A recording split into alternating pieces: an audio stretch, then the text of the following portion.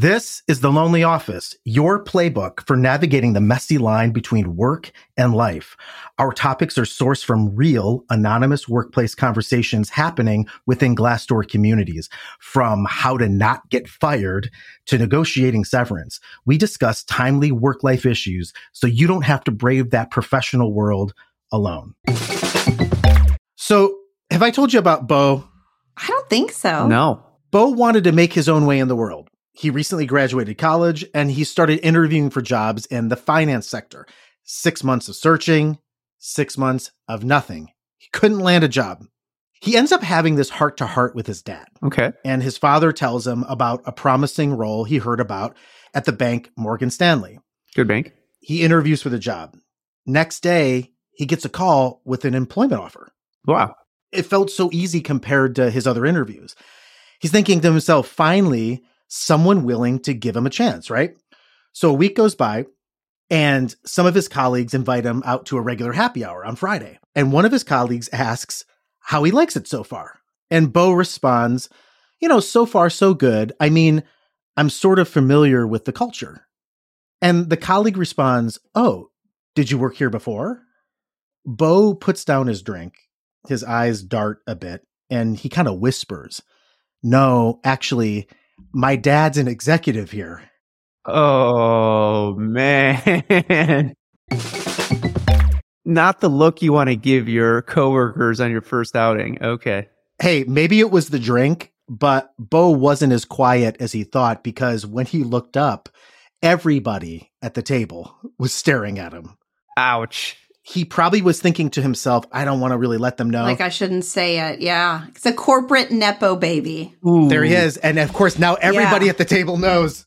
What I find most surprising about this story, actually unbelievable, is that the father would be a corporate exec at Morgan Stanley for 20 years and not in that 6 months have done this sooner. Really? Yeah.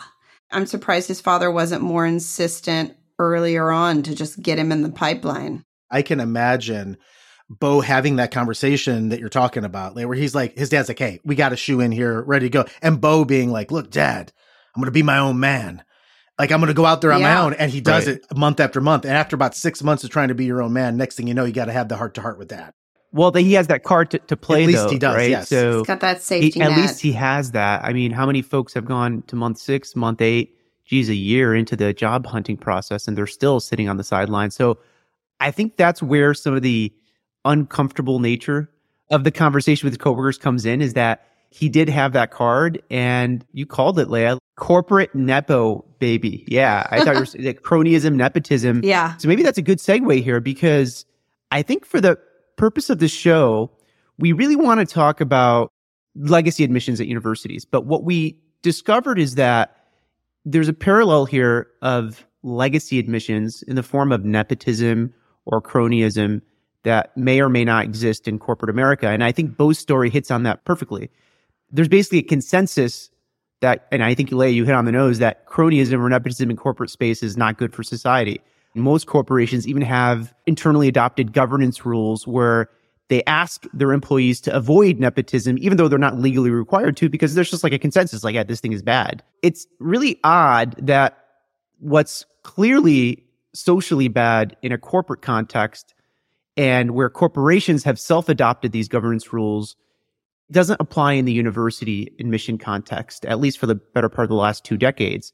The conversation we want to have today is all this is about to change. Ever since the recent Supreme Court ruling on affirmative action that ruled that race cannot be a factor in university admissions, there's really been a groundswell and mobilization questioning the legal merits of legacy-based admissions.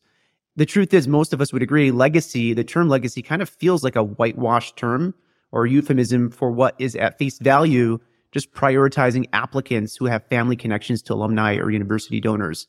So let's use that background to kind of dig in here. How are university legacy applicants similar or dissimilar to corporate legacy hires in the case of Bo? You guys had no way of knowing this, but this is actually something I'm really passionate about. I just started this week reading this book, Poison Ivy, How Elite Colleges Divide Us. So when you emailed me that this is what we were talking about, I was like, oh my gosh.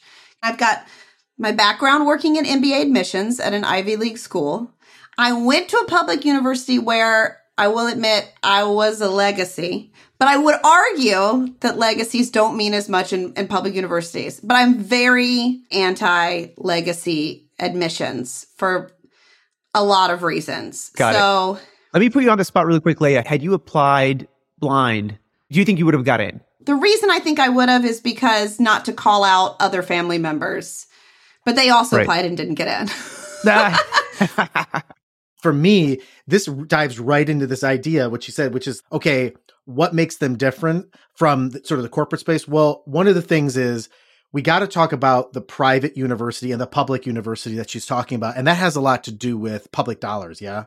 I think the biggest difference between private universities and private corporations is that private universities are still in the game of acquiring public forms of financial assistance more so than private corporations. So if you're a private corporation and you're looking to beef up your capital table, raise some money, subsidize something, you're usually going out and getting a loan on the market, getting a bond.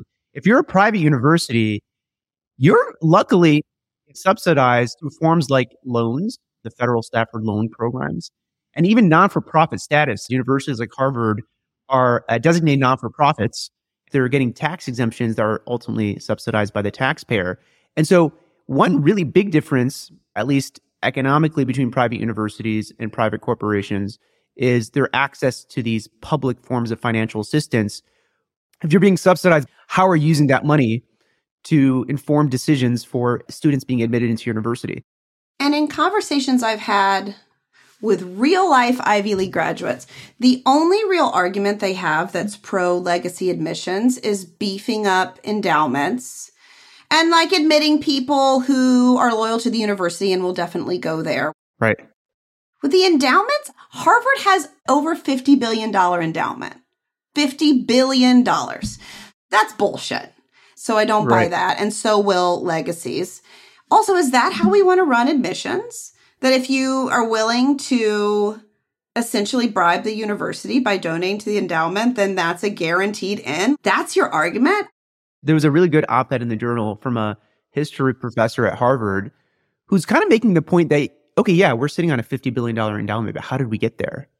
Right? So the vast majority of donors feeding into that endowment fund are coming from legacies. Legacies are fiercely passionate about the university and tend to give more money over the long run to these private universities. And one of the points this history professor at Harvard was making is that you need these size of endowments to provide world-class education.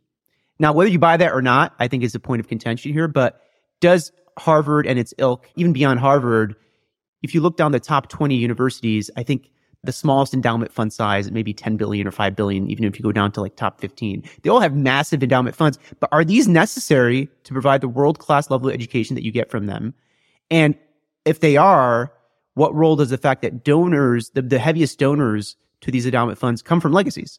There's probably a vast majority of listeners who are probably screaming right now or feeling like screaming because the money that comes into a Harvard or these Ivy Leagues, they're clearly being touched. They have the fingerprints of public money, right? Because you're saying a federal loan. Okay, well, you're coming from taxpayers, right? There's ways that tax exempt status, right? We talked about, I was telling you, Matt, before the show, even the NFL, while not being a traditional nonprofit, they had sort of that tax exempt status. They were trade association with tax exemption and then pressure bills. And they, if you're going to have the legacy admissions thing, cool, you can't touch public money at all.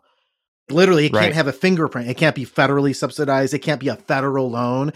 If you're going to do that legacy thing, cool, then you got to do it straight up. Well, and you can still accept alumni money and not give priority to legacies in admission because MIT does that. So it's and they've got a significant endowment. That's an interesting point. How recently did they go blind with admissions looking at legacy? I don't think they've ever considered legacy with MIT. They've got a big call out on their website. We don't consider legacy or alumni relations. I think what most people are saying, maybe the people at the table with Bo are going, cool, but the reality is you can say what you want to say, but at the end of the day, he's your dad. That's why you got the job. Look, I think universities are going to succumb to this. That's my prediction. To what? Succumb to giving up legacy admissions. And I think it's not going to be because of economic reasons. Right? I don't think ultimately they're going to look at this from an economic lens, because if they do, they'd probably come up with the opposite decision. And I also don't think ultimately it will be a legal thing, meaning there are groups mobilizing now citing discrimination from universities who are receiving federal financial assistance. So, but I don't think it's going to be a legal dimension. I think it's a social dimension. I think they're going to succumb because socially there's so much hypocrisy fraught now in legacy admits, particularly after the ruling on affirmative action, meaning, hey, we're not going to use the plight of minorities to inform their qualification status, yet we're willing to inform the advantages of legacies into the admission process. It's just fraught with hypocrisy. So I found an article from 2012 where MIT says really clearly, like the head of admissions, that they do not consider legacy for admissions. I feel like from a social perspective, Matt, to just tack on to what you said, legacy admission started as a way to not accept as many Jewish and Catholic students and keep the same coming in, because obviously Harvard admissions used to be entirely around whether or not you could afford to pay or not. Right. That's the origins of the term legacy. And it's almost universities have hired an advertising agency to we're rebranding. It's a rebranding. Yeah. The other thing with Bo's story specifically that I think is really interesting is, okay, we've all agreed that corporate nepotism and cronyism is wrong. Right. But in Bo's situation, we could probably assume that, let's say his father's name is Grant or something, that Grant went to Dartmouth. And so Bo got into Dartmouth because Grant went to Dartmouth. Right. You got the breadcrumbs. Maybe Bo didn't intern at Morgan Stanley, but maybe he got an internship somewhere else where his father knew someone who worked there and helped him get the internship. And now his father is helping him get the job, which at his company, Morgan Stanley, which we think is wrong. But really, would Bo even be in the place he is today? If Bo wasn't going to make it into Morgan Stanley because of his father's connection, he might have found another connection where maybe the graduate school he went to, he had a buddy there who knew someone at Morgan Stanley. And I think what's a really interesting, I think I read it in the journal recently, 80 or 90% of investment bank economists come from the same 6 graduate schools. There's a slippery slope here if you're going to apply this rule where you don't have to look at first generation kinship. You could just look at our current institutions. I mean, if 6 graduate schools are feeding 90% of investment bank economists, then clearly there's some privilege there. I think we can say that some of the hiring is done on a metric of meritocracy, but you got to admit, you don't get to 90% or 80% if there's not a cult of culture or some bias or form of discrimination that's happening as well. And by the way, on the flip side, we should say that's not a good thing, right? I mean, the last thing you want in the economy is groupthink. You want diversity of thought, particularly when it comes to the markets. But the point is the slippery slope here. Where do you stop applying this rule? Is human nature. Human beings inherently will hire people and relate to people who look like them and act like them and have the same life experiences they do. And also those 6 universities it's like a shortcut to actually having to vet. It's like how salespeople used to always buy IBMs for their offices because the computer's going to break anyway, but at least you can say well, I picked IBM and it's not working. Choice. So it's a safe choice. And maybe for the listener right now, if you're willing to do this, if this makes you uncomfortable, I totally get it. But if it doesn't, lean in for a second. Let's take it down to the nuclear family and what they do together historically to advance themselves. I'm asking myself, if I'm Bo's dad, I'd probably be doing the same thing for my son. Without having a definitive answer here, let's ask ourselves, well, we know on paper, when we're dissociated from this, we can clearly say, yeah, that's unfair. That sucks. That's cronyism. That's nepotism.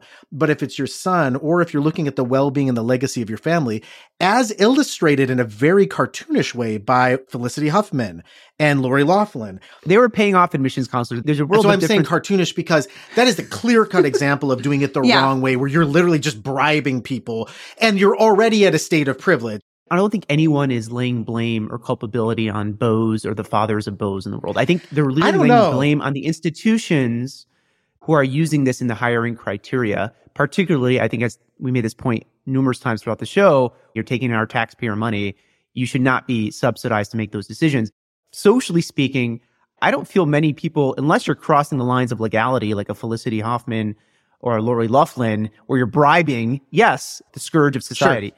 But otherwise, you're not going to hold it against Bo. You're not going to hold it against Bo's father. You don't think people are mad at Bo's father? Those people at the table. So. Matt, you're at the table. They're you're privileged, at the table. But you have to attack it at the source, which are the institutions that applying these policies, and then ultimately the government regulations that allow these policies to be applied. And that's where this is going to be litigated. You're going to see this litigated. I think we might be at a turning point. People would blame Bo for getting this job, and they wouldn't blame him for getting into, say, Dartmouth. I think we may be at a little bit of a turning point where people, the same way, and we don't agree with them, that people will look at someone at Dartmouth that doesn't look like them, that comes from an impoverished background, and be like, oh, you're just here because of affirmative action. I think that's going to start happening in reverse. Even at a middle school or high school or elementary school level, public school versus a private school, inner city school versus a suburban school, people are way more likely to criticize you for putting your child in a more diverse public school than like moving to a suburb and putting your child in a good school. And I think people probably need to spend a little bit of time thinking about, what does good school mean to them? Right. There's a whole other show topic there. White school? Is it, are there objectives? I'm not going to take the bait. Sorry. Anyway. Aaron, where I thought you were going to go here, and I'd love to hear from Did you I disappoint you as well. No, not at all. Not at all. Always, Leah. You surprised me. Okay. You surprised me. Good. I thought you were going one direction, and it was a misdirection. Another argument for those, let's call it pro or neutral to legacy admits, is that there's a level of culture, dare I say, religion involved with this phenomena that we have to admit. And here's a perfect example. I'm not a Georgia University or Georgia Tech University fan. If you are part of a family lineage of 4 generations that go to Georgia University and become a Bulldog fan, that has a lot of meaning. It still has a lot of meaning, almost on the level of religion. And I'm not here to say that's a good thing or a bad thing, but it is what it is.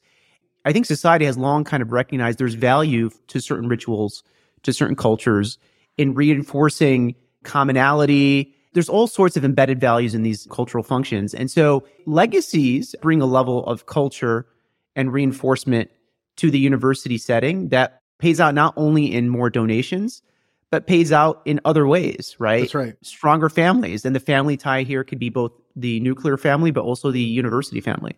I mean, I went to UNC, so I was a Tar Heel. My grandmother went to UNC. My parents went as well at various points in their college career, not all undergrad. But so I totally get that. I mean, we're very, very strong UNC Tar Heel fans. You can also, as was in the case of my sister, not have the grades, go somewhere else, and then transfer later when you do have the grades to get in. I feel like it's a slippery slope. Also, my sister's awesome, so... Leah said something important earlier that I didn't think about in terms of even asking ourselves the question is, what is the origin of legacy? Does it mean keeping the same types of people like you around you? Does it mean keeping other people out? And that very well may be part of the origin of legacy, whether it comes to schools, corporations, or neighborhood. However, is it all bad? And that's where I was going to go. So no, I think you're right. I actually think that it's a lot more complex than we think, because there is something about it in terms of legacy that can be really good. You said community building. Like I would go every summer to Notre Dame to watch, the football with my dad before in the preseason, Catholic school, or maybe there's a community that you're a part of. And it's a big deal. And sometimes, and oftentimes, that can be beneficial to the city, the community. So I do think there is something good about the alumni association and loving the university, because you take care of it and that trickles down. Is there a way to still get there without rigging the game, so to speak, so that legacy admissions are a huge part of the process? I think there's a way that you can still have that kind of pride. You can still build community. Hell, you can still build endowments, and you can also make it merit-based. I'll end here and I'll let you guys close it out. There's probably a reason why Bo didn't get a job in 6 months, but after one interview where his dad worked, he got the job. Yeah. Matt said something earlier, I can't remember the exact context, about marketing for the Ivy Leagues and how they've remarked. I think the marketing right now is all around how it's merit-based. It's hard to argue when only 2% of Harvard admissions are from the bottom 20% of the income pool, and then 70% are from the top 20%. It's hard to argue that it's all merit-based and that those are just the best and the brightest.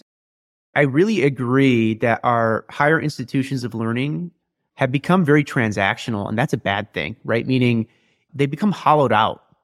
And it feels like a transaction. And I think we come from a history and a philosophy of Western civilization where there's a lot of sanctity and meaning with learning and education, mentor relationships. I'm not saying sharing a common mascot is in of itself the meaning that you need to rely on, but it's not a bad thing. Providing a level of meaning to the university learning experience other than just the transaction of, let me get this diploma so I can get my 6-figure salary job. I remember my point now. Sending your kid to an Ivy League school or a top 20 school is the best way to keep wealth in your family, if you're looking at things from that perspective. And I think when we're talking about sort of Harvard and all of these schools remarketing themselves, they talk a lot about pulling people up out of poverty, which they do to some extent, but they've got to let more people that don't look like them in order to do that in any sort of significant way. Can I end with one question? If you were at the table and you overheard Bo admit that his dad's an executive that's been there for 20 plus years, how would you react even internally? I've been at that table before a couple of times, to be fair. I mean, that sort of nepotism happens in advertising. I try to give people the benefit of the doubt because you can't choose who your parents are. I've come back to it when someone's underperforming, but not vocally. I don't know. I would want to hold things against people. I think I've been there before where a company I was working with, clearly they use some of these networks, right? And whether it's nepotism or cronyism or just kind of a network advantage, that little nuance of difference is everything. I mean, I might hold some judgment, but then probe it, if I cared enough, probe it individually with the person just to understand the background and kind of the circumstances. But to zoom out just for a second, back to the larger topic here, I do think you can count the days before these legacy admissions get shot down. They're going to get shot down. I don't see these universities being able to justify continuing with legacy admissions after that ruling. I think we're just a year, if not less, before some of these policies get shut down. Hey, you made it. Thanks for tuning in to The Lonely Office. If you like what you heard, follow us on all major podcast platforms so you don't miss an episode, and make sure and tap 5 stars and leave a review. I know everyone says it, but it actually helps others like you discover the show. Remember, the topics you hear us talk about on the show are sourced from Glassdoor communities, where professionals are having candid conversations about their careers anonymously with others in their industry. To be part of that conversation, download the Glassdoor app. And when you're in the app, make sure and join the Lonely Office Bowl. That's where we are. When you're there, you can suggest a topic idea or an episode idea, or you can make it more formal and email us at thelonelyoffice@glassdoor.com. We'll catch you next time.